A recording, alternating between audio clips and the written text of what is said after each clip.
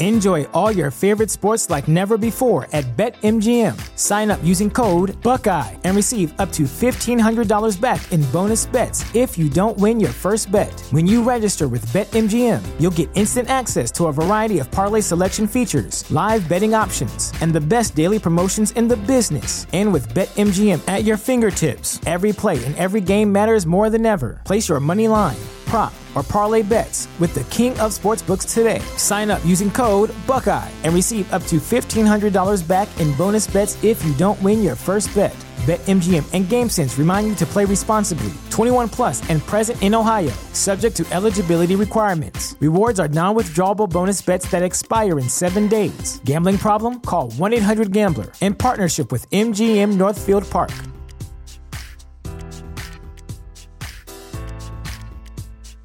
Welcome to Prime Video's Culture-Rated Collection. This is the place where Black is the main character, where we don't jump through hoops just to hear our voice, and can fall in love with illuminating documentaries like Giannis, The Marvelous Journey. I'm just a hard worker that's trying to survive. Enjoy the animated series, The Second Best Hospital in the Galaxy. All doctors report immediately!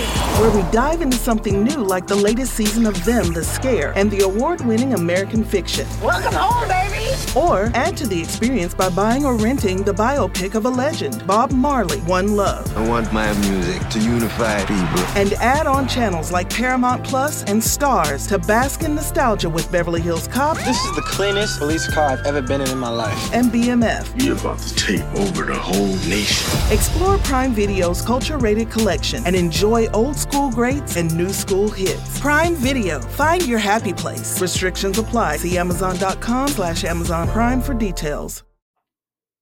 Within the Lines would not be possible without Anchor by Spotify. It is the easiest way to make a podcast and has been how we have made our podcast for over 2 years now. Anchor has everything we could need to make a podcast. And if you were thinking about starting your own podcast, you definitely should take advantage of their resources. Anchor has tools that allow you to record and edit your podcast right from your phone or computer. We have fancy mics. You don't need a fancy mic to use Anchor. When hosting on Anchor, you can even distribute your podcast to listening platforms such as Spotify, Apple Podcasts, Google Play, wherever you want to listen to your podcast. Anchor does that work for you. You think me and Tyler are smart enough to figure this stuff out by ourselves? Absolutely not. It's everything you need to make a podcast in one place. And of course, the best part, because me and Tyler are cheapies, Anchor is totally free. Anchor's been great for us. It's been what we have been using. We highly, highly recommend it. And if you were thinking about making a podcast yourself, we encourage you to download the Anchor app or go to anchor.fm to get started. Download the Anchor app or go to anchor.fm to get started today. Let's get back to the pod. Welcome back to another episode of Within the Lines. Coming at you on Monday, May 3rd, 2021. Today, Ty, I don't have very much remorse. Oh. And that is because we're reviewing Without Remorse. Now, Michael B.B. Jordan. Now, with that being said, Jay, you sound real far away. Where are you at? I am currently in the beautiful town of Chicago, Illinois. I'm at the Swiss Hotel. Anyone wants to stalk me, I mean, I'll be gone by the time they listen to this. But not if I get it up quick. I called it the Swiss Odal, and I was corrected multiple times. That's okay. Yeah, we're recording this over Discord. Yeah, not in person. But great movie we're talking about. Yeah. And also Great's Marvel. a word you could use. Yeah, some Marvel news.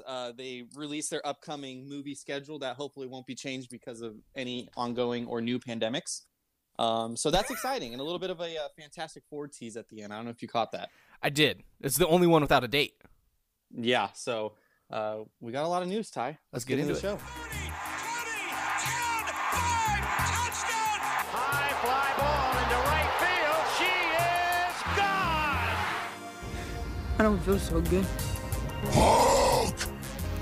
Smash! Hey, look up. You can put it on the board. Yes!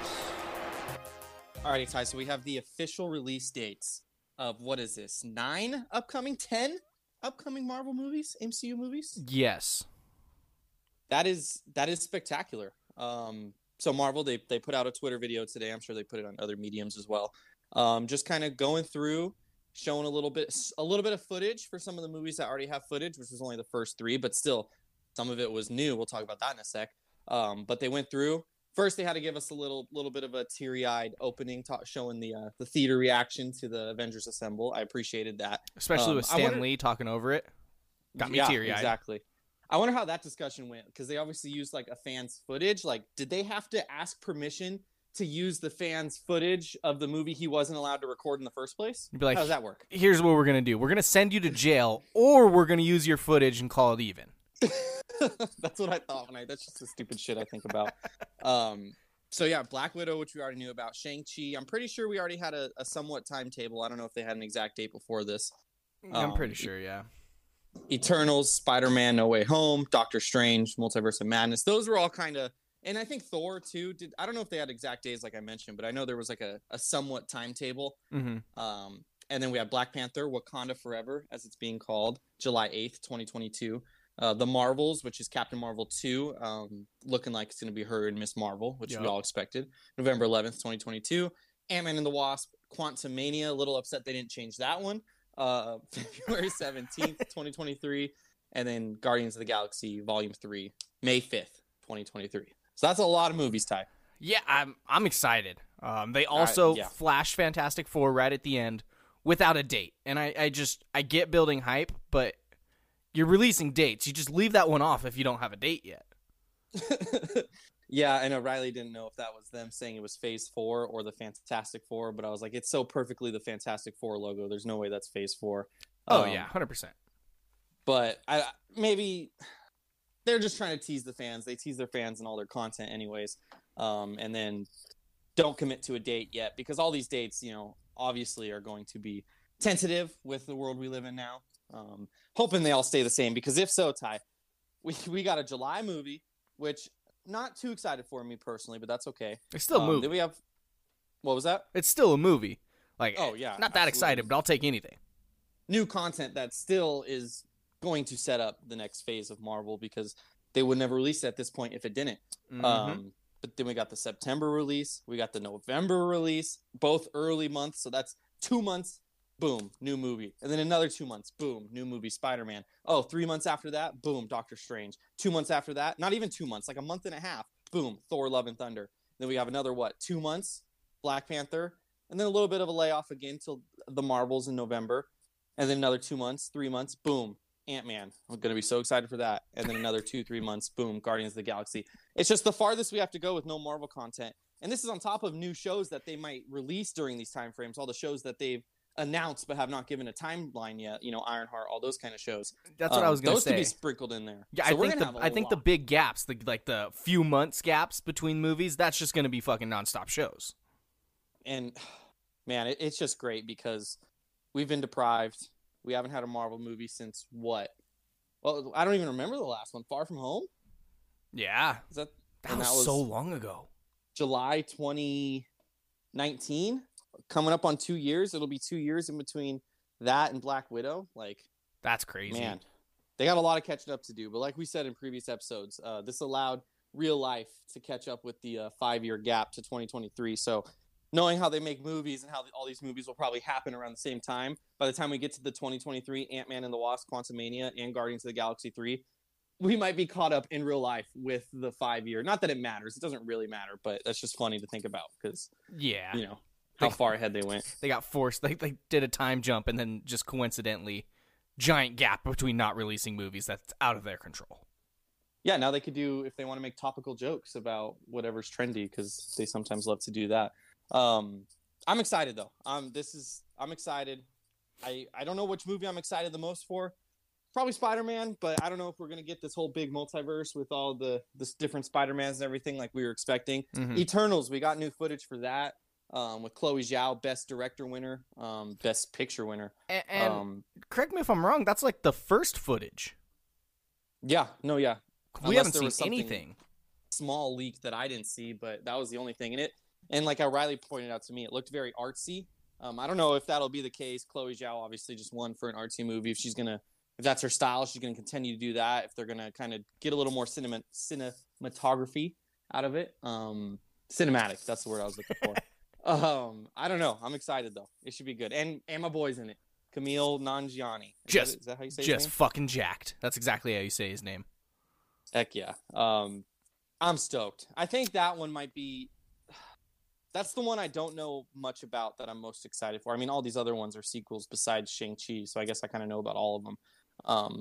It's a good stretch. It's a great stretch, actually. Yeah, I mean, I was kind of, tentative on Shang-Chi, and then they dropped the trailer, and I was like, that looks like it's going to be a fucking blast. And then I see Eternals, and, you have a Best Picture winning director at the front of it. You have a great cast of people that throughout different medias, whether it's Game of Thrones or like Camille, just a bunch of different people that I love in different things. And then the footage they did show, it looked really pretty, and it looked like very much like a team kind of movie. Yeah. Which, the only other kind of things were like, those kind of films are Guardians. So I don't know if we're going to have like a fun kind of family vibe like Guardians or what, but it looks fun. Yeah, man. And then you get fucking Spider-Man and Doctor Strange and Thor, and it's just going to be so much fun. I fucking love these movies. They have to have some sort of, I don't know, family, but some sort of comedic element in Eternals, because you don't cast Kumail Nanjiani and not use his comedy, because he is, to me at least, one of the funniest actors in Hollywood. So just the way he could turn chicken shit into chicken salad, honestly. I mean, wow. I rewatched Stuber and it wasn't as funny as I thought, but the first time through, because of Kumail, it was fantastic. He's so great. I'm excited. He's fucking great at what he does, man. And it's just great to get him. I just can't wait to see him share the screen with some other people. And then Black Panther Wakanda Forever, I wanted to touch on that. Obviously, Chadwick no longer with us. Speculating on what they're going to do. I mean, Marvel confirmed that they're not going to. Well, first, they confirmed they were going to recast, and I think they confirmed recently that they weren't going to, like, digitally add him or whatever. Mm-hmm. I think it's going to be Shuri, and I still think that, Chadwick's, T'Challa, his character is probably going to be dead in the MCU, or they're going to do something. I don't think they're just going to pretend like nothing happened, especially with the name Wakanda Forever. Yeah. I think there will be some sort of character. And it doesn't even have to be like a funeral or anything. It could be a very subtle, like Paul Walker in Fast and the Furious, what was that, 7? Where it was like a very subtle death thing. I don't think they'll have him in the whole movie, obviously, but it'll be interesting. It'll be interesting to see what they do. Yeah, it's, it depends on if they do a send-off without, killing him or something in some sort of way. If they just flat out don't address it, would be kind of weird. Yeah. But it'll be interesting, and I'm sure there'll be a fantastic tribute for him and whatnot alongside that movie. Just paying respect to him and everything. They wouldn't do something like this without, keeping, his legacy and what he's done at the forefront and respecting him throughout that process. It'll be intriguing to see which direction they go with it, though, for sure. Yeah, and they can't, like, straight up kill him off, because if like a bad guy kills him, then it's like, okay, well, is that the villain of the movie? And that's just kind of like distasteful, I feel like. Yeah. And if you don't even have him as the villain of the movie, however he dies would be like, we've seen him fucking go toe to toe with Thanos and stuff. Like, it's like, okay, so he died from some guy, and then we're just not even going to talk about this guy who killed him. Like, I don't know if it's going to be like a sacrificing thing, if it's going to be they're going to come out with a title card, like, because they could come out with a title card, obviously, for Chadwick, blah, blah, blah. But the MCU, they're still going to want to keep canon, I feel like. And if they just, like, if they do a thing in the beginning that's, like, for Chadwick, he's obviously not in this movie, whatever they say, in a much more eloquent way, it's still not going to seem right in the movie itself, even if you have that kind of warning at the beginning. So I don't know. It'll be interesting. Yeah, the only other thing I could think of is they do almost like a Star Wars type thing where the movie opens with, a title card's text or whatever explaining, like T'Challa is out of the country or some shit. Like, because Star Wars, they always set up their stories at the beginning with just text. Like, this is what's happening. This is where everyone's at. If they do something where it's just like, he's not in Wakanda, he has no way to contact Wakanda, and this story is going to take place strictly within the city, and we'll figure it out in the future, but he's not dead, he's just unavailable for the movie type thing, Yeah. I don't know. It'll be interesting. Yeah, and then the next one, The Marvels, that releases right after it, Captain Marvel 2. I like what they did with that. Yeah. Obviously it's going to grow interest for the Miss Marvel TV show. Because apparently she's co-starring in the Captain Marvel sequel because, they changed the name for her. Yeah. So it'll be interesting. I'm intrigued. I know the Avengers game sucked, but it had that character at the forefront of the story. So it'll be interesting to see what they do with it in the show and how that connects to Captain Marvel. Because obviously it's like a high school girl who gets powers, and somehow that's going to connect to Captain Marvel, who's in space. Yeah. So they got to do some finagling here, in the show. My guess, if I just had to guess, and I said I'm not in the business of doing theories anymore because I just always upset myself, is what's her name? I can't think of her name right now. Monica? Not Photon. Yeah, Monica Rambeau is probably going to tie into Miss Marvel. I mean, that's pretty much confirmed, but at the end, it's going to be like, let's go get her or something, and she's going to fly to space or something. I don't know. Something like that. I would be shocked if Monica doesn't show up in the show. Mm-hmm. I agree with that for sure. She doesn't have to be a main thing. It could just be at the end, like kind of how the scroll went up to her. It could kind of be the same thing, like, hey, blah, blah, blah. Let's go see her. Let's go see your hero. And that'll be some funny scenes, whether they meet in the show, Miss Marvel, or they meet in the future movie, The Marvels. Just kind of like that fangirl superhero narrative. It's kind of like the Tom Holland Spider-Man, but a little bit more like actual like fan. So they can do some funny stuff with that. Kind of reminiscent of Civil War, where Tony Stark shows up. He's like, "Whoa, what are you doing here?" Like that'll be to the next level. Yeah, it'll be great. It'll be great. I'm excited. Yeah, and then Ant-Man and the Wasp. I mean, cool.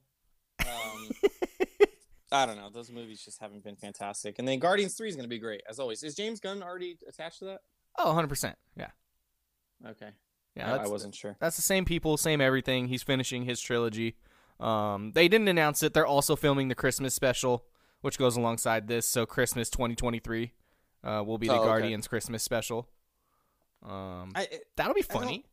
I don't even know. Like, is that just a small little thing? Like, yeah, it's just it's just going to be something small for Disney Plus, and it's going to be the characters and just like a haha little. I don't think it'll have any big influence on the MCU. It's just supposed to be a fun little add-on with the characters. Is Mephisto going to be in it, like fighting Santa Claus? Fuck yeah. I mean, I wouldn't be surprised if they have some sort of jokes like that in it. It's James Gunn. I don't think it'll have any impact on like the mainline MCU or whatnot. It should just be fun stuff for the fans. Ant-Man and the Wasp, like you said, the first one was okay. Second one, definitely not a fan of it, but hopefully they can set up big MCU stuff with Quantumania. Yeah, for sure. Hopefully at least we get that out of it. I always love seeing Paul Rudd. The movies aren't great, but he is. Yeah. But yeah, man, Marvel fucking content. Now we gotta pinpoint this and like based on their release schedule and what movies come out when and everything. What is the next direction they go in? Because there's going to be a team up movie, and whether that team up movie's in 2024, 2025, it remains to be seen. But there is going to be a team up at some point. Obviously, you could maybe say Fantastic Four, maybe. Here's a theory, Ty. Talk to me. Fantastic Four is like their Phase 4 team up, Phase 4, Fantastic Four, and they introduce. I don't think they would actually do this. This is just me spitballing. They introduce each member of the Fantastic Four separately in different movies. Boom, they come together in a Fantastic Four movie, team up movie. Okay, I would have really liked that theory if they would have, done Reed Richards and WandaVision. If they would have started that individual, introduction. However, I just don't see that happening. Yeah, I don't either. I don't know what they do, because obviously Black Widow is going to continue to build the U.S. agent villain team. Yeah. Shang-Chi maybe also. And then depending on what happens in the TV shows, how they continue to build it. But then you look at Eternals, Doctor Strange, Thor, the Marvels. That all feels like outer space stuff that wouldn't be bad guy team up. Ant-Man and the Wasp, probably not. Guardians, no. Black Panther feels like it'll be contained. Yeah, not every single movie has to lead into this bigger picture. I mean, you think of like Thor Ragnarok doesn't. You could say in the grand scheme of things, the planet being destroyed that I can't think of right now, kind of leading to Thanos being able to finally attack Asgard. Yeah, because Odin's not there, and then you have the end credit scene. But there's movies that Doctor Strange. It's a origin story movie that doesn't necessarily even that does because the time stone. I don't know. It'll be interesting. I think if we're looking at it for the next big team up type movies, Eternals, Thor, maybe Doctor Strange. I feel like Doctor Strange may be more wrapping up the Wanda storyline than building. But Eternals, Thor, the Marvels, and then Quantumania. will get like the big bad for the next team up in one of those films. Yeah. A lot of people I know have said Quantumanium, like Kang the Conqueror from the Quantum Realm. That could be the next big bad. So maybe there's teases of it and other stuff, and Ant-Man's where he, like, the character officially gets revealed, and then a movie following Guardians 3 that has, not been released yet. The title or date, that's their team up that they're waiting on right after that. Well, one movie that we are overlooking that I just thought of right now as we're recording is Captain America 4, which was obviously confirmed after Falcon and the Winter Soldier wrapped up. That hasn't been given a date. I would assume it's after all this if they haven't given it a date yet. So how that ties in as well, I don't know. Maybe that could be after a team-up movie. That could be before. All they did was announce it is going to happen. So there's a lot. There's a lot. It'll be interesting to see. I don't know. We'll see where they go. But they definitely said Fantastic Four after this, Jay. Did they? Did they for sure say that? Well, they finished with it. So you're taking that as the next movie after Guardians? No, I'm not. Oh, but okay. I am tying it in, if we're done with Marvel, to our next bit of talking.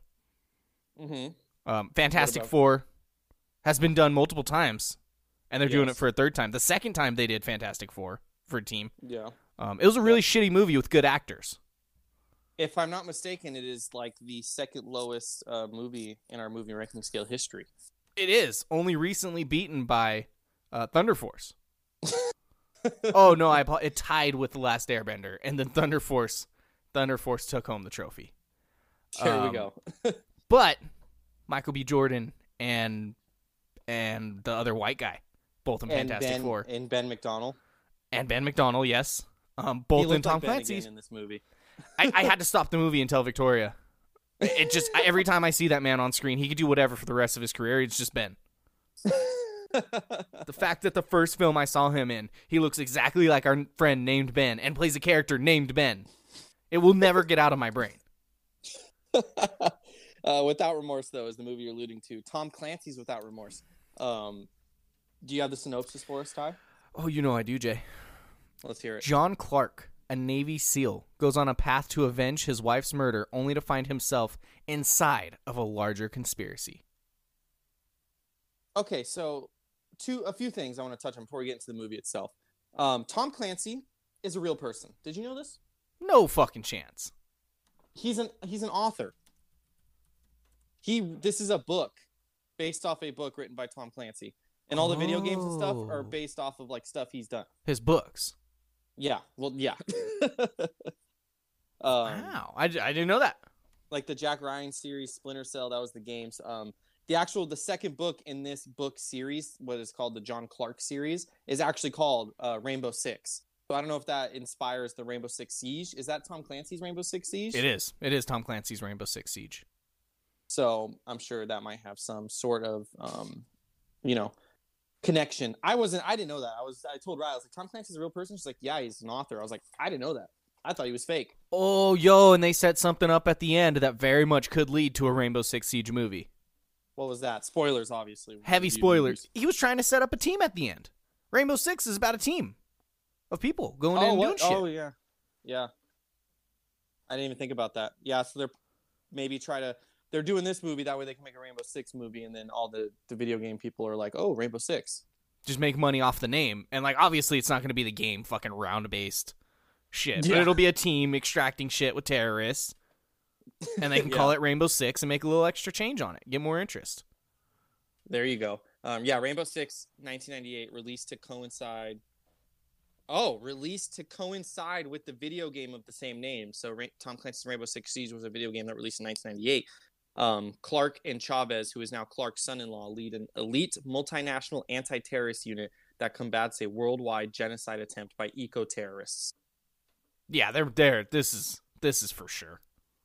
And I was doing some research on Mr. Clancy because some of the stuff in this movie I didn't love at the end, which we'll talk about.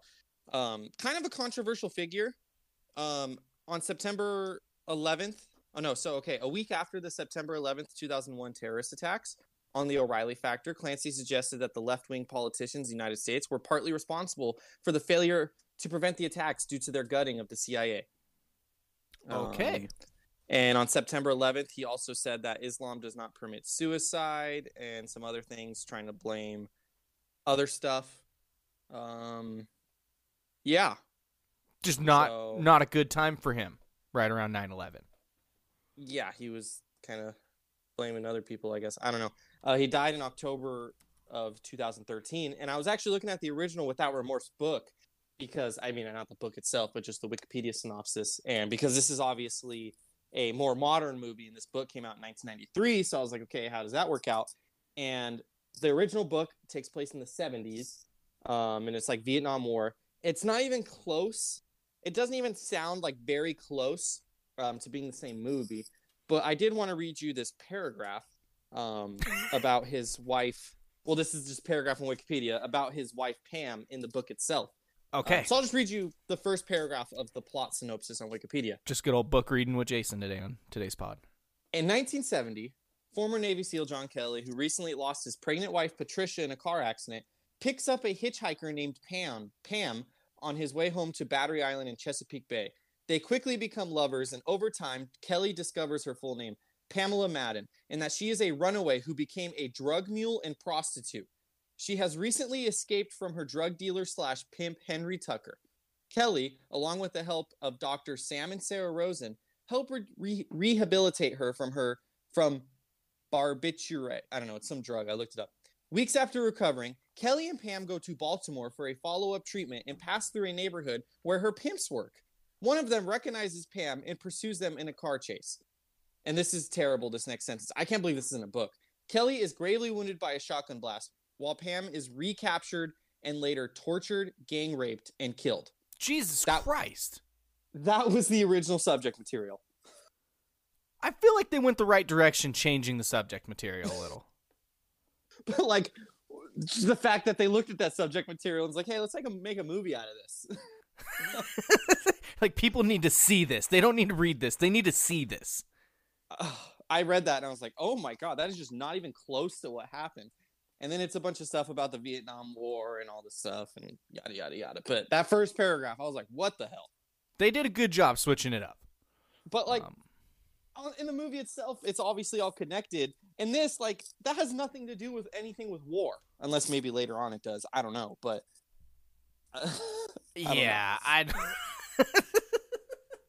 That's a great question. This felt like it was like a story from a long time ago too, like, you know, Cold War era written story, just because of the Russian villains. Mm-hmm. But that doesn't sound like that was even the point of the book. Well, so one of the things I didn't like at the end was kind of, again, spoilers, was we'll talk about it in the plot such story a little bit more, but I didn't like that whole Russia, we need an enemy, we're enemies with ourselves kind of tie-in. I don't know, I thought it was stupid. Looking at his bibliography, Tom Clancy, a lot of like I don't want to say anti, but like targeting kind of fears in the American people back then. His first book was about, I'm pretty sure, communism. It was the first book in the Jack Ryan series. I'm trying to find his bibliography again. The Hunt for Red October is what it is called. Okay. And a lot of his books, they're just like war books based on just like, you know, American enemies or whatever, you know, as real or fake as they are. So that kind of thing tied into this. Yeah, I mean, that makes sense. You know, even if you look back at like old action movies and shit, it's always like the Russians, and then it was always the Middle East, and then for a little while there it was like South Korea or North Korea, whichever one we don't like. North. You know, they very typically in this kind of shit use that, so it doesn't surprise me at all. It just feels like the Russian villain route is outdated a little, so I felt like this was an older story. Yeah, and that's what all of his stuff was, even up until his death, really. It was just kind of anti-communism, enemies, all that kind of stuff. Yeah. And to release this movie at this time where, I mean, I think the world is okay right now, hopefully. I mean, I know North Korea just kind of threatened us, and that's a little scary. I don't like to think about it. But, like, I don't know, does a country like Russia look at this movie like, wow, these assholes... I mean, I guess they kind of made America look a little bad by saying I feel like they kind of backpedaled like America's the bad guy here, actually. Oh, Tom Clancy would be pissed. That's not what he stands for. So yeah, this movie, and I told you this before as we get into our Pat Penny movie ranking scale, is the first half. This was a tale of two halves for me, and maybe it's because I watched the first half, went to bed, and then picked up the movie at a later time. The first half was wildly entertaining to me. The second half, I was a little bit disappointed by. I thought some of the action was still good and whatnot, but I thought the first half, it told a more compelling story, and I thought it was going in a compelling direction, and then it kind of went back on me the second half. First half was very law-abiding citizen-esque, which is the reason why I think I liked it so much. Okay. He obviously, his family gets killed, and he gets his revenge, lights the car on fire, and gets into the car. That's just the most badass shit I've ever seen. And I love the fact that the guy inside the car is like, "Oh, I'm trapped, I can't get out," and he just walks up and opens the other door. Like, this guy's sitting in a burning car, just keeps trying the one door that's smashed up against the car, and doesn't try the other door in the same row that he's sitting in. Yeah, for sure. Fucking awesome scene, though. I think that the turning point of the movie was, I think once they started their mission, once he got out of prison, because that prison scene where all the SWAT guys came in and he beat the shit out of like 6 SWAT guys, that was cool. Even bitching. Fucking cool scene.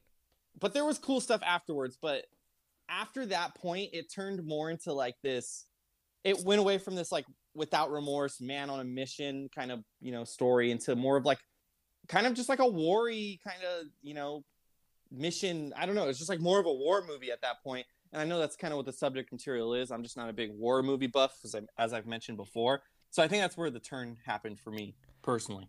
Because, it opens up with him and his team doing a mission to get a hostage back. And that part, like, okay, yeah, but, I'm with you. That's not my favorite thing, is like team military go in type shit. And that's how it ends, too.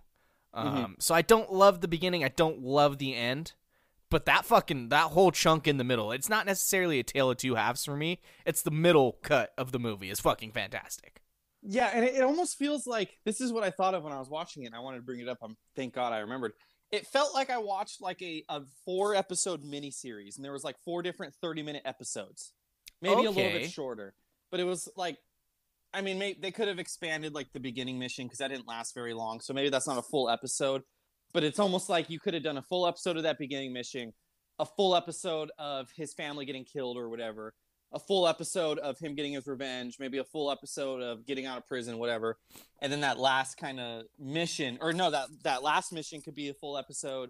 And then that 6th, the final act where he's getting revenge on the senator, whoever, Department of Defense, whatever that guy was. Like extend that out.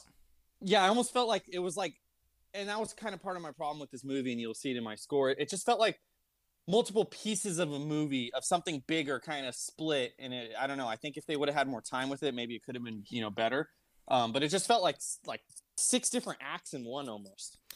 I don't entirely disagree with that. But for me, it was the action scenes that kept me interested the entire time. Oh yeah, for sure. Again, it'll show in my score. There's parts of this I didn't like, and there's parts of this I really liked. Yeah. And it just kind of felt like that was the kind of movie. I think there's potential for it to be a better movie. But I think what they ended up with was still fairly good. Okay, well, let's get into it, Ty. What did you give plot/story? Only gave it a 12. You say only. I gave it less. Okay, what'd you give it? I gave it a 9. Okay. I didn't hate that there was an attempt to kind of switch up on the audience. You feel like it's one thing, and then that final act comes, and no, it's something else. They just want us here and want us to die. And now our whole thing is we don't have an enemy. It's just surviving and getting out. Yeah. I kind of liked what they were attempting to do. Yeah, it was good in theory, and it wasn't kind of a cookie cutter thing. They did try something new. It just felt so, and this is why I gave it minus points, because towards the end, it was almost like I was just like rolling my eyes. It was like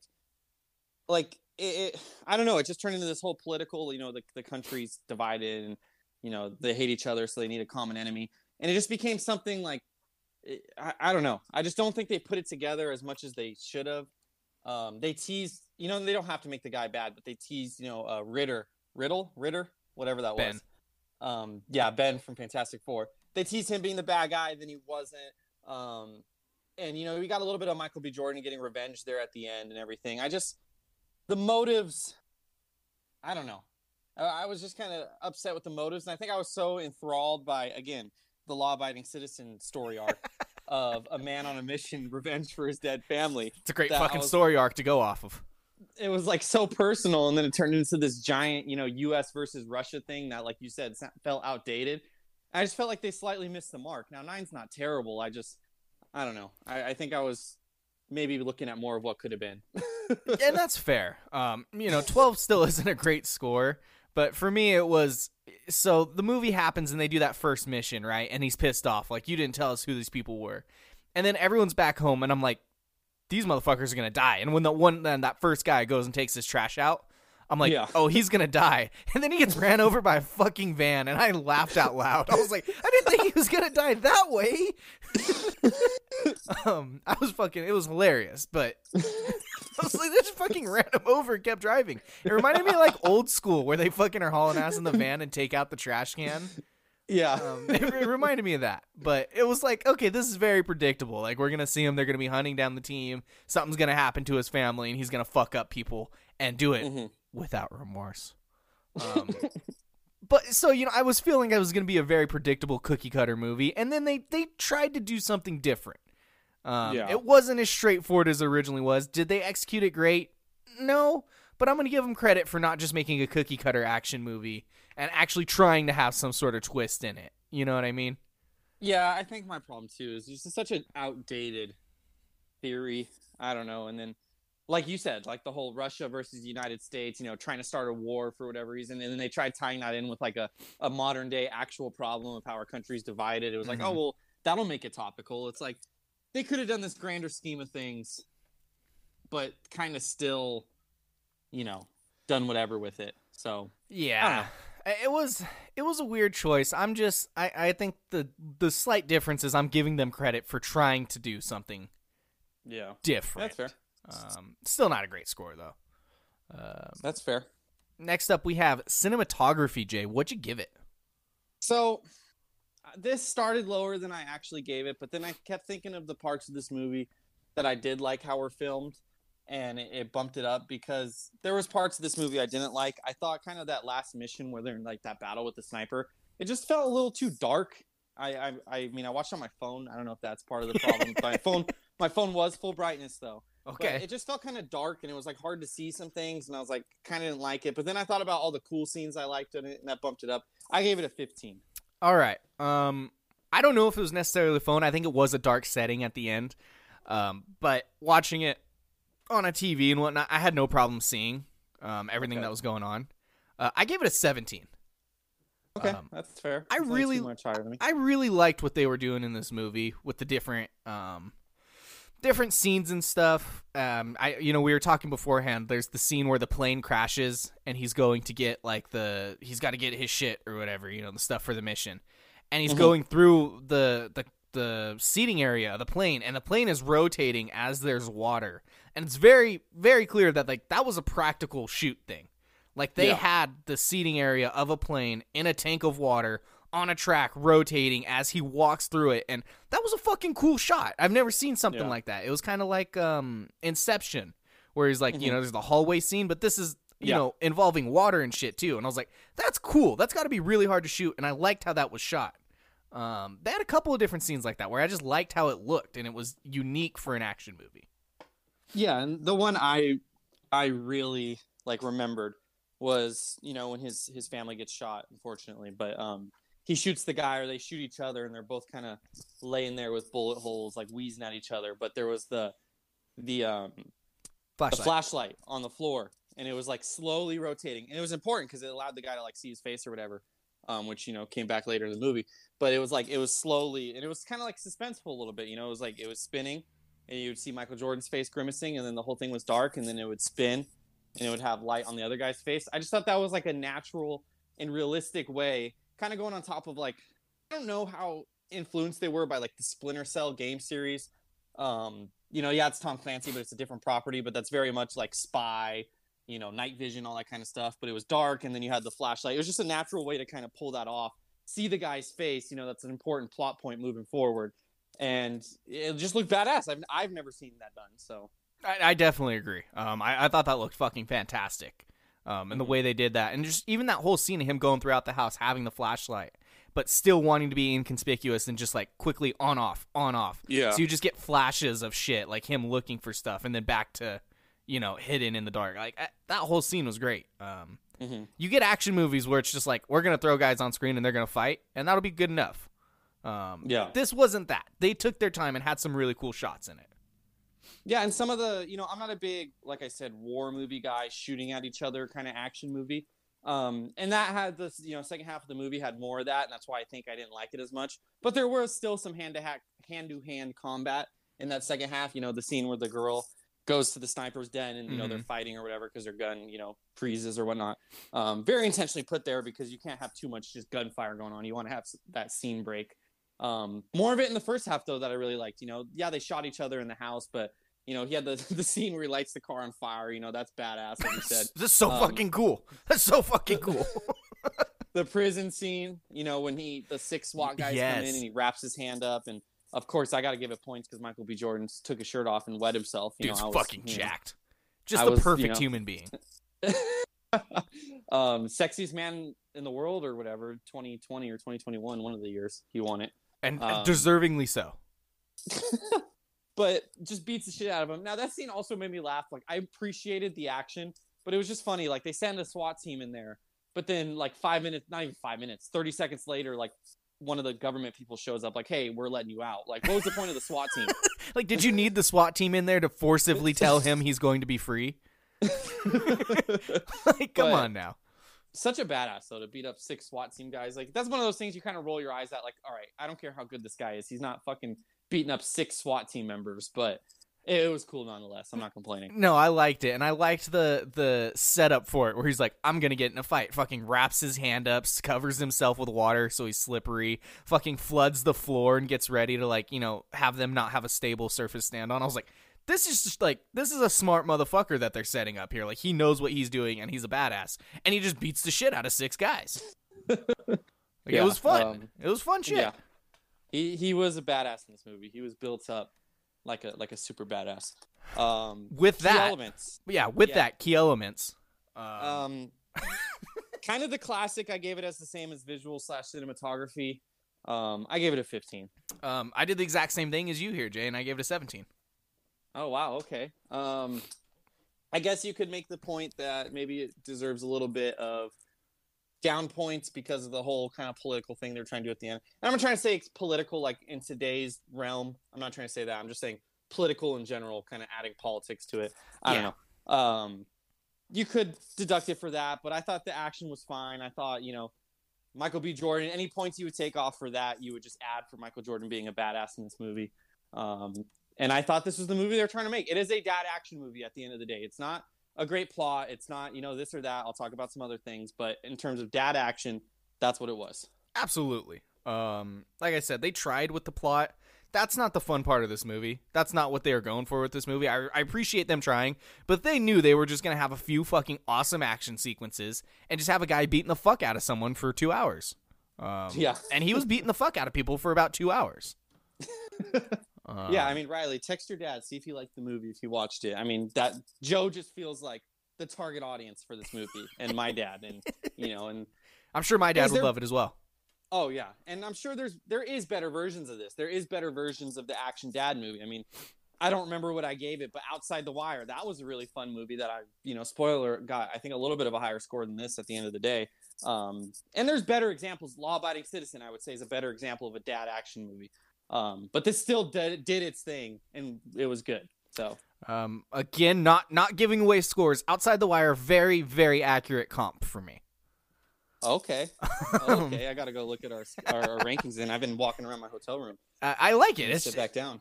I like it. It's a action. It's a dumb action flick, and you're gonna be entertained. We just had Mortal Kombat, which was kind of different. It was more cheesy, unrealistic, dumb action flick. This was more man on a mission / military movie action flick.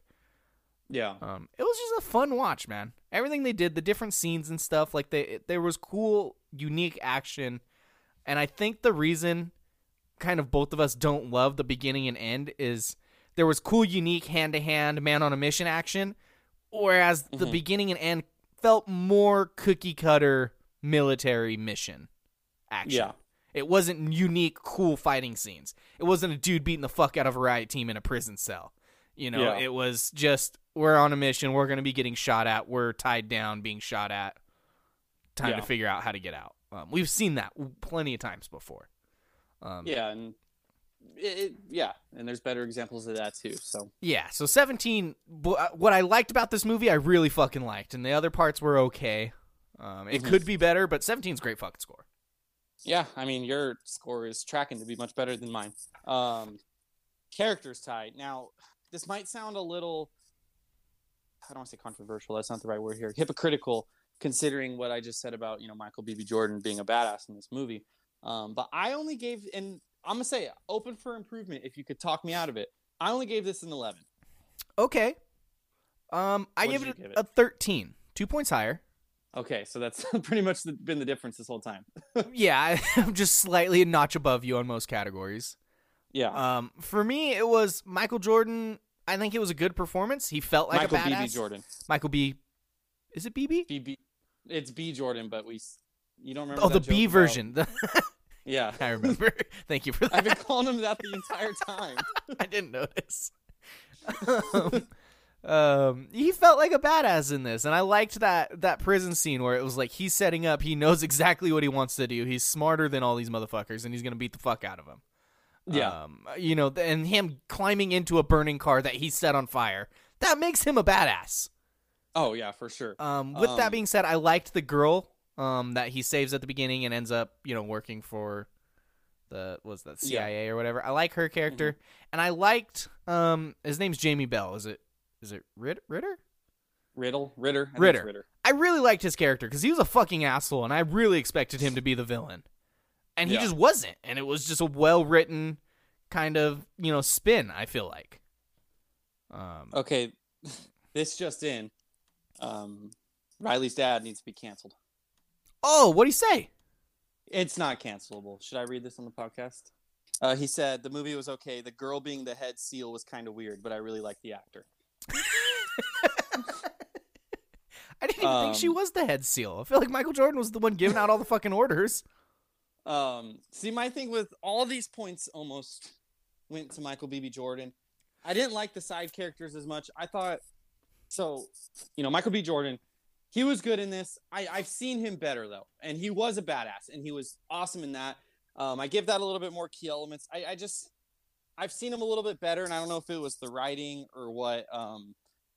I don't know. I just think it was an action movie. They didn't need him to be this deep character because we've seen versions of him where he plays in an action movie.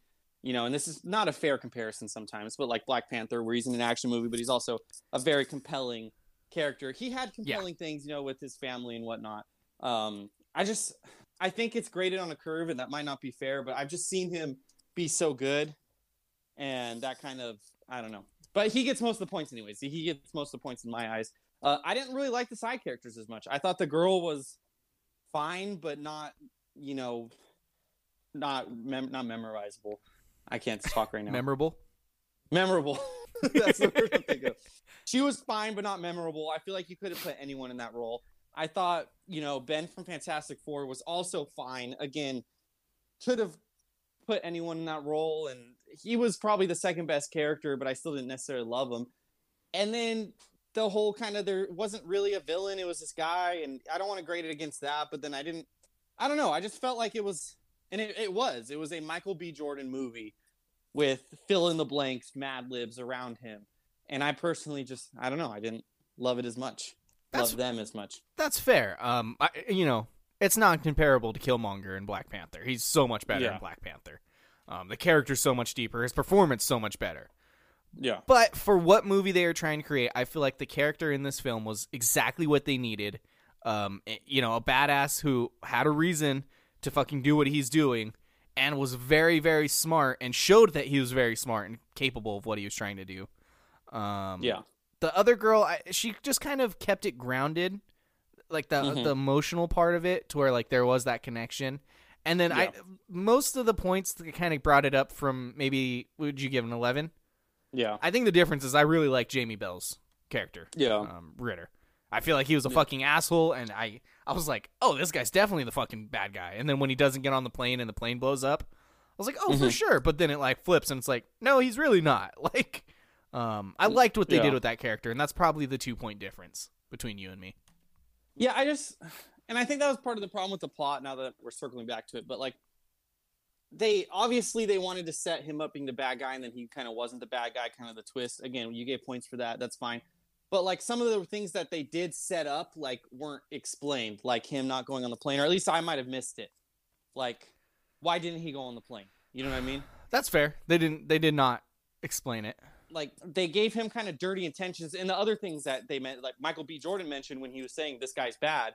You know, he did this, he did that, he did this, and it's like, okay, he's not bad, but he still did all those things with like literally zero explanation. And it was like, so was the reason he did that because he knows he's a movie character and he wanted to pretend to be the villain? Like, you know, I think they could have explained that a little bit more. But I don't know. I'd say if I had to break it down, I'd probably give Michael B. Jordan like a 7.5 or a 7 out of 10, which is still pretty high. And then the side characters like a 3.5, 4. I just didn't love him as much. I don't know. He didn't have his Robin in this movie. He needed a Robin. That's fair. I don't disagree with that. They didn't explain it as well as they could have. Mm-hmm. I will say, when it gets to the point in the movie, because I didn't realize this was the actor when he had all the gear on and shit, but when he finds the quote-unquote Russian operative or whatever, who's actually CIA guy, killing his family, and it's revealed to be the guy. I don't know if you remember the scene from The Other Guys where he goes to see his like ex-wife and it's the new husband, and he chases him down in the fucking car. Is that the same guy? It's the same guy. Her name is whatever the fuck. He's fucking hilarious. I laughed out loud that he was supposed to be playing the villain. That shit made me laugh so much. It's the same actor who it's like his ex-wife or whatever, and he keeps saying the name wrong, and he fucking screams at him and then runs him out of the house and then runs like 10 blocks or whatever behind them in the car. Yeah. He's fucking hilarious in that movie, and he was supposed to be the you know, creepy bad guy who's, I'm going to kill myself for my country. Like, I just could not take him serious. Yeah, and okay, so that's a question I had, and maybe, I don't know, you clearing it up. I mean, I already gave my score, it's too late, but I fully didn't understand who that guy was. Like, I didn't know if he was actually CIA, if he was pretending to be CIA, if he was, like, what the fuck? I was very confused, I'm gonna be honest. He was a CIA guy who did this mission to kill these people to get them in the other country to start the war. Okay, so were all those guys not real Russian guys? No, they were not. They are CIA people who were hired to kill the families or these people to make John Kelly and his team go to Russia to try and quote-unquote capture them, but really just get them there and kill them so there's dead U.S. soldiers on a mission in Russia to start the war. I would say, why doesn't the United States just declare war on Russia? But it's actually, there is kind of like some history on us trying to make everyone else look like the bad guy. So yep, that's fair. That actually probably is pretty topical, that they would try to have Russia be the ones to start it, even though they're kind of setting themselves up to look like the bad guy, are they not? Like, we found dead American soldiers in a mission in Russia. Like, that kind of makes America look like the ones that were doing shit. Like, they could have just stopped it at, hey, these Russian people killed some Navy SEAL members. Like, that probably would have been their best bet just in terms of PR. So I think they wanted Russia to declare war on them. But, like, why? So they weren't the bad guys. We aren't trying to start a war. Russia's trying to start a war. We're defending ourselves. Yeah, Tom Clancy would not like that. Well, he likes the practice of that, but yeah. Tom Clancy would rather roll up in his 6-inch lifted F-150 chugging a beer with his AR out the window.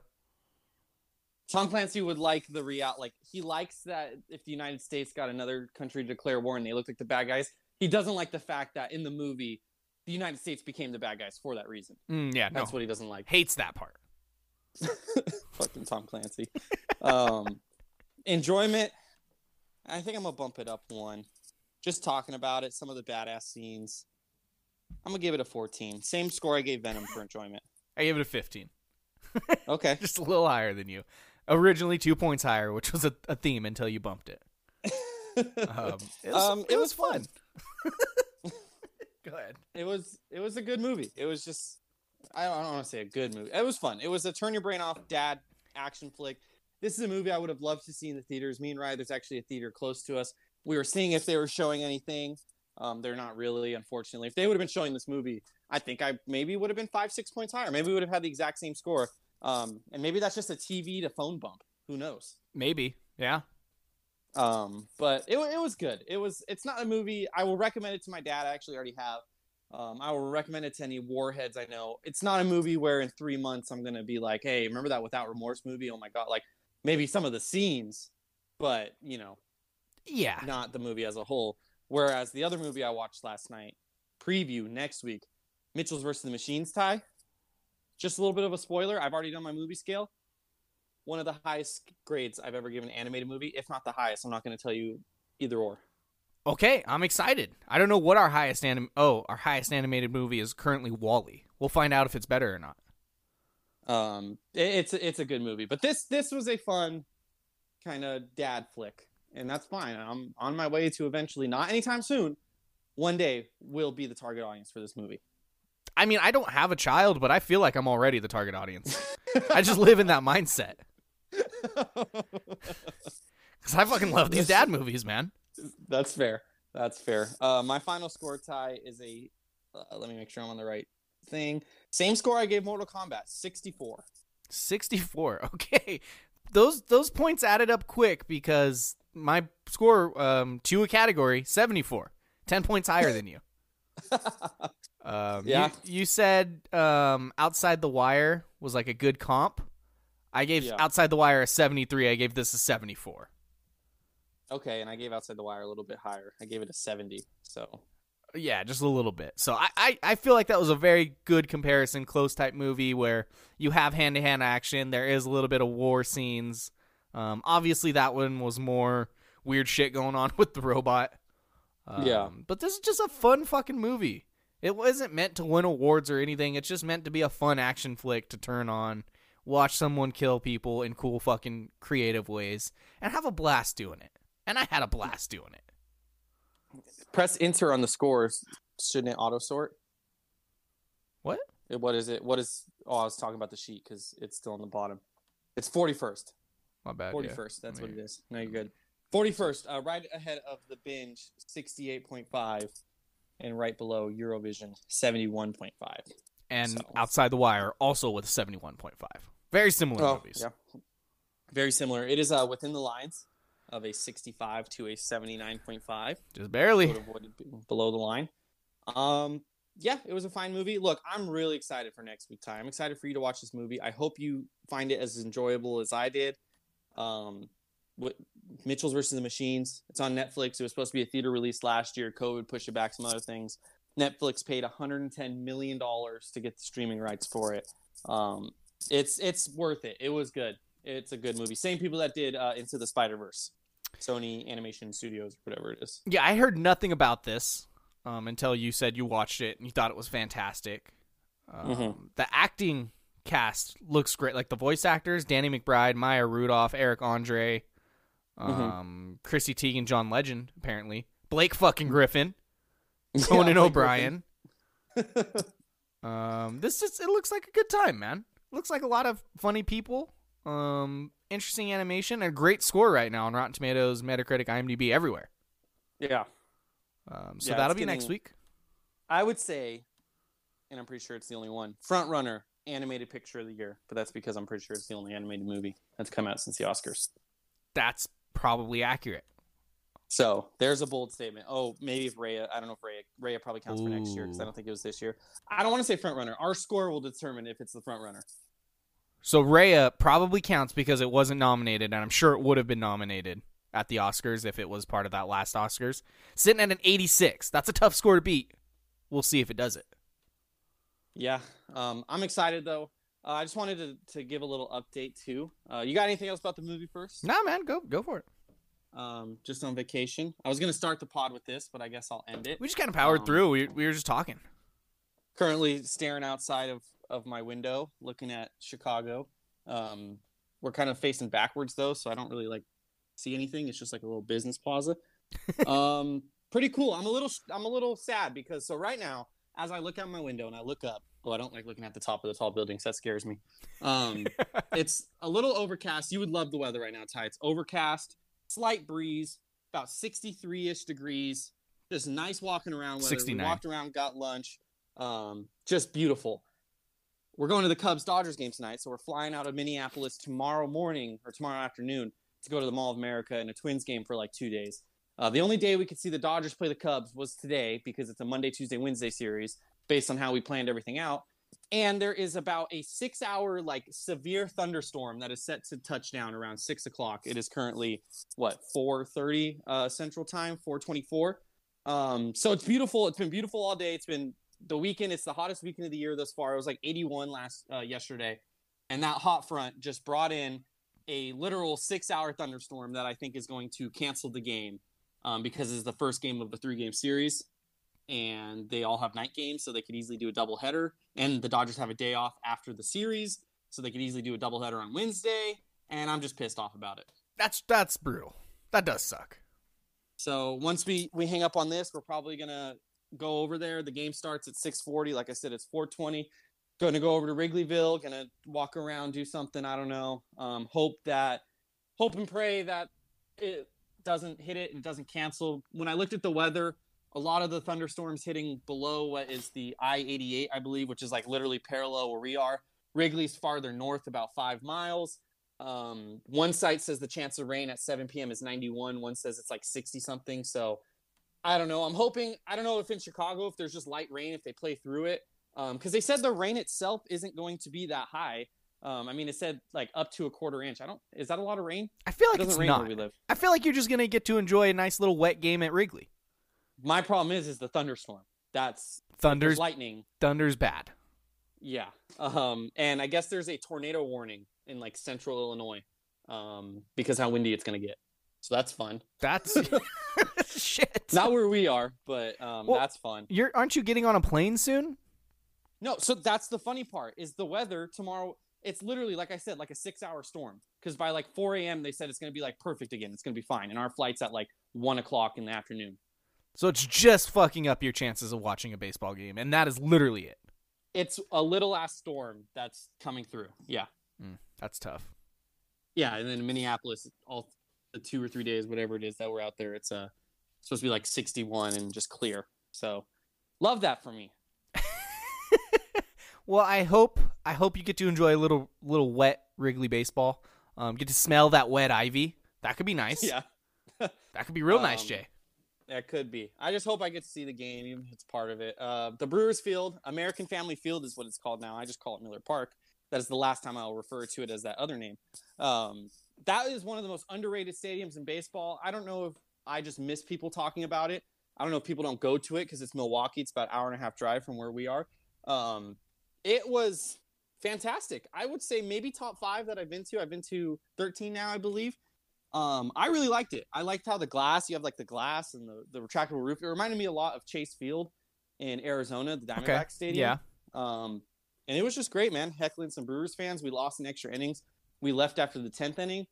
We blew 2 leads in extra innings and we lost. Thank God I wasn't there for that because I was heckling some people. Oh yeah, that would have been brutal. And then Guaranteed Rate Field, Chicago, the White Sox went to the game. Sat nosebleeds behind home, last minute decision to go. It was cheap tickets. Actually didn't get to explore the park because they were like, I don't know if Wrigley's going to be like this, but the White Sox were very cautious with COVID. And they had like so many different gates you could walk through in different zones. And I was only allowed to move X amount of sections left or right. I wasn't allowed to go up or down the levels. Like they kept you very contained to where you were. That was a little bit of a disappointment. Yeah, but at least we still got to go. I got to see the field at least. Watch some baseball. Yeah, it was nice. I didn't get a White Sox home run. I wanted to see the pinwheels light up. Besides that, though, it's been a good trip. Chicago pizza is better than New York pizza, although I think I just like normal pizza. I don't think I'm a thin crust or a deep dish guy. I think I'm just a normal crust kind of guy. You're a Pizza Hut kind of guy? Yeah, Domino's. What else happened? Oh, our plane flight here was terrible. Was it? That's the thing I wanted to tell you. So the plane boarded at, I believe it was like 2:10, or the plane was set to leave at 2:10. Excuse me. Okay. I was playing some slots in the Vegas airport, and I thought boarding started at 2:10. And Riley's like, "We should get over there. We should get over there." And I'm like, "Babe, it's like 2 o'clock. Boarding doesn't start for 10 minutes." And the plane leaves at 2:10. And finally, I'm like, "Fine, whatever. Let's go." And we're walking back, and as we're walking back to our gate, we hear can Jason Reed and Riley Martinez please proceed to gate, whatever, we're trying to leave or whatever. And we were like, oh shit. So right now, because of COVID, they don't have assigned seating where you pick it before when you check in, which sucks. So it was just a free for all. We were the last ones on the plane, so we were on the second to last row of the plane. They're not doing like the no center divider. The plane was kind of packed. It honestly made me a little uncomfortable, if I'm being honest. But apparently plane rides are safe. Everyone kept their mask on. I'm vaccinated, so I think I'm okay. But back of the plane, which is notably bouncier than the rest of the plane. And it was a rough flight. Taking off, a little rough. Had a little bit of anxiety attack. I'm not going to lie to y'all. And then it got smooth, and we were cool. And then we got around over Kansas area, and the pilot, and he's like, hey, it's been a smooth ride, but we're going to hit some turbulence. And then we hit some turbulence. Not too bad, but I was still a little scared because it's definitely worse in the back. Then we get about 15 more minutes of smooth. We started watching Crazy Stupid Love. And then the really bad turbulence hit for about 30 minutes. Up until we started descending. And there was part of it where we were bouncing, and then there was a point where we were like bouncing, then we stopped for like 5 seconds, and then it like dropped like fucking Tower of Terror. And I swear, dude, I felt like we fell like 1,000 feet. I looked it up. Planes never fall more than 100 feet, so we probably only fell like 20 feet if we're being honest. Yeah. But it scared the shit out of me. I had to pee the whole time. I was too scared to get up. It was not and I don't want to get on the plane tomorrow. I don't want to get on the plane home, but I have to. It was not a good experience. Well, your flight tomorrow will hopefully be short. It is. It's only an hour and 20 minutes, and that counts the whole takeoff and landing bullshit. So we're probably going to be in the air for, 45 minutes? Yeah. I just really hope Riley gave you a relentless amount of shit for sitting there playing your slots and not going to board. She actually didn't give me a lot of shit, surprisingly. I thought she would. Yeah, that's just a huge miss by her. You just being the cocky, it's fine, we can wait, and then having your name called over the intercom is fantastic. That's just fantastic.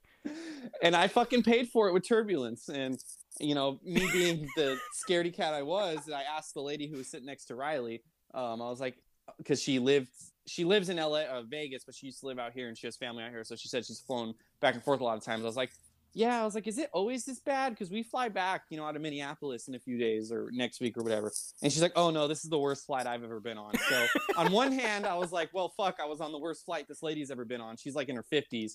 But on the other hand, hopefully that's the worst flight I've also ever been on. So that's true. And you just made it much worse by being cocky and ending up at the very back of the plane. Well, let's just say tomorrow morning we're getting there extra early.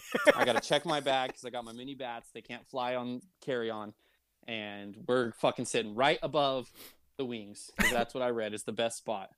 Time out. You can't have mini bats on carry-on? No, you can't. You have to. When we went to Seattle, I had to FedEx them home. Now, since we're flying Southwest, you could check the bag for free. So I'm just going to check my bag. I love the thought of someone taking over an airplane with a miniature Chicago White Sox bat. Well, I got 3 of them, so me, Riley, and someone else could. You're gonna fuck someone up with your 1 foot of wood. Yeah, it sucks. I think they're actually 18 inches high. Oh, okay. My bad. They fit in the suitcase just perfectly, and yeah, so that sucks. That's funny. That's another line I'm gonna have to sit in. Well, I hope your flight home's much better than your flight there. Thank you. I hope so too. And hopefully you get a nice little wet Wrigley game tonight, Jay. I hope so too. I'll let you know. I'll text you and keep you updated. All right. Everything else been good though? Chicago? Yeah, Chicago. Where we're staying is really safe. We walked around like the Magnificent Mile and stuff, and I've never felt endangered. I did see on the news this morning that there was 45 shootings over the weekend, but I think that's all in the suburbs. Oh my god. Feels like a lot of shootings. No, it's been cool though. The first day we went to this museum, big ass museum of like science and technology or whatever. We were there for like 3.5 hours. It was massive. Sucked though. They had a Marvel exhibit, and we didn't buy tickets on time. Of course, my bad. I told Riley I will just buy tickets when we get there. Tried to buy tickets the day before we flew out, and they were sold out for like the next 2 months. And she sent that to me about 6 months ago. Maybe not 6 months ago, about 3 months ago. That's tough. So there was big old signs and posters like go to the Marvel exhibit. I had my fucking Spider-Man shirt on, and I just felt like a fraud. I felt like a fucking fraud. You're just standing out front in full fucking Captain America cosplay, like, what, I can't get in? So I didn't get to do that part of it. And This is how stupid I am. We were walking by the line to get into the second part of the exhibit or whatever, and there was these guys with like Marvel stuff, and I saw them like looking at my Spider-Man shirt. And as we walked by, I fucking tell Riley, I was like, "Wow, that Marvel exhibit was really cool," because I didn't want them to know I didn't go in it. So dumb. But that was cool. White Sox game was cool. Riley had a Dutch baby, which she said was the greatest thing she's ever eaten. What is that? It's like a giant pancake bowl, and it had like sugar and stuff inside of it. I'll have her send you a picture. Yeah. Yeah. And then we did Milwaukee, and yeah, it's been cool. Are you a Chicago dog? Those were good. So you're going to Minneapolis now? Yeah, tomorrow. Are you going to a Twins game?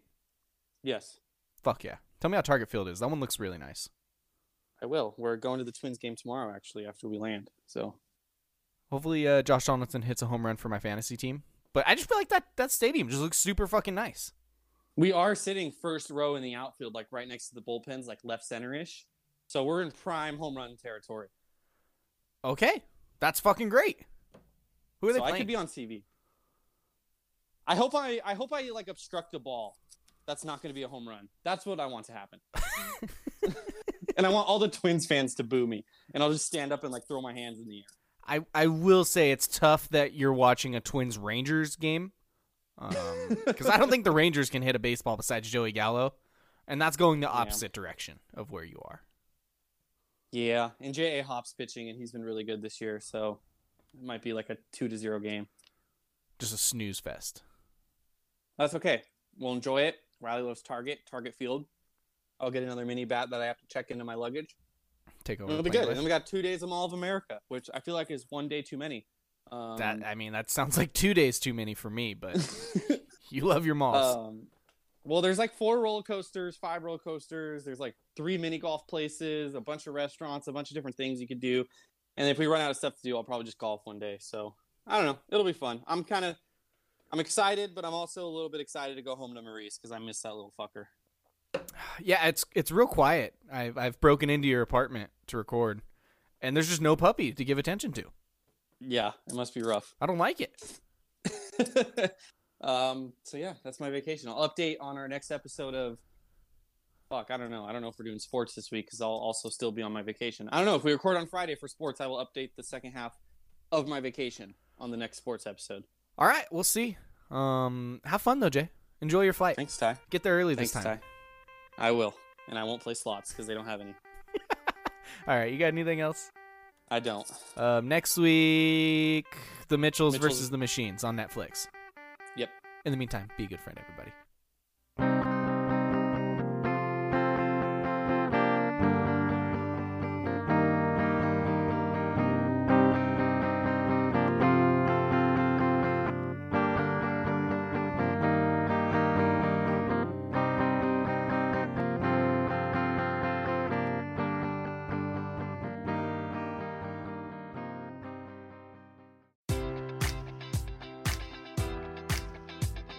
Enjoy all your favorite sports like never before at BetMGM. Sign up using code Buckeye and receive up to $1,500 back in bonus bets if you don't win your first bet. When you register with BetMGM, you'll get instant access to a variety of parlay selection features, live betting options, and the best daily promotions in the business. And with BetMGM at your fingertips, every play and every game matters more than ever. Place your money line, prop, or parlay bets with the king of sportsbooks today. Sign up using code Buckeye and receive up to $1,500 back in bonus bets if you don't win your first bet.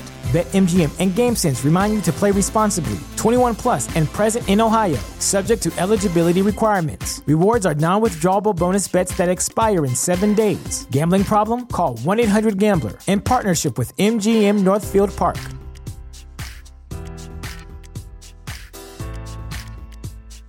This is the place where Black is the main character, where we dive into something new like the latest season of Them, The Scare, and the award-winning American Fiction. Or add to the experience by buying or renting the biopic of a legend, Bob Marley, One Love. And add on channels like Paramount Plus and Stars to bask in nostalgia with Beverly Hills Cop and BMF. Explore Prime Video's culture-rated collection and enjoy old school greats and new school hits. Restrictions apply. See Amazon.com/Amazon Prime for details.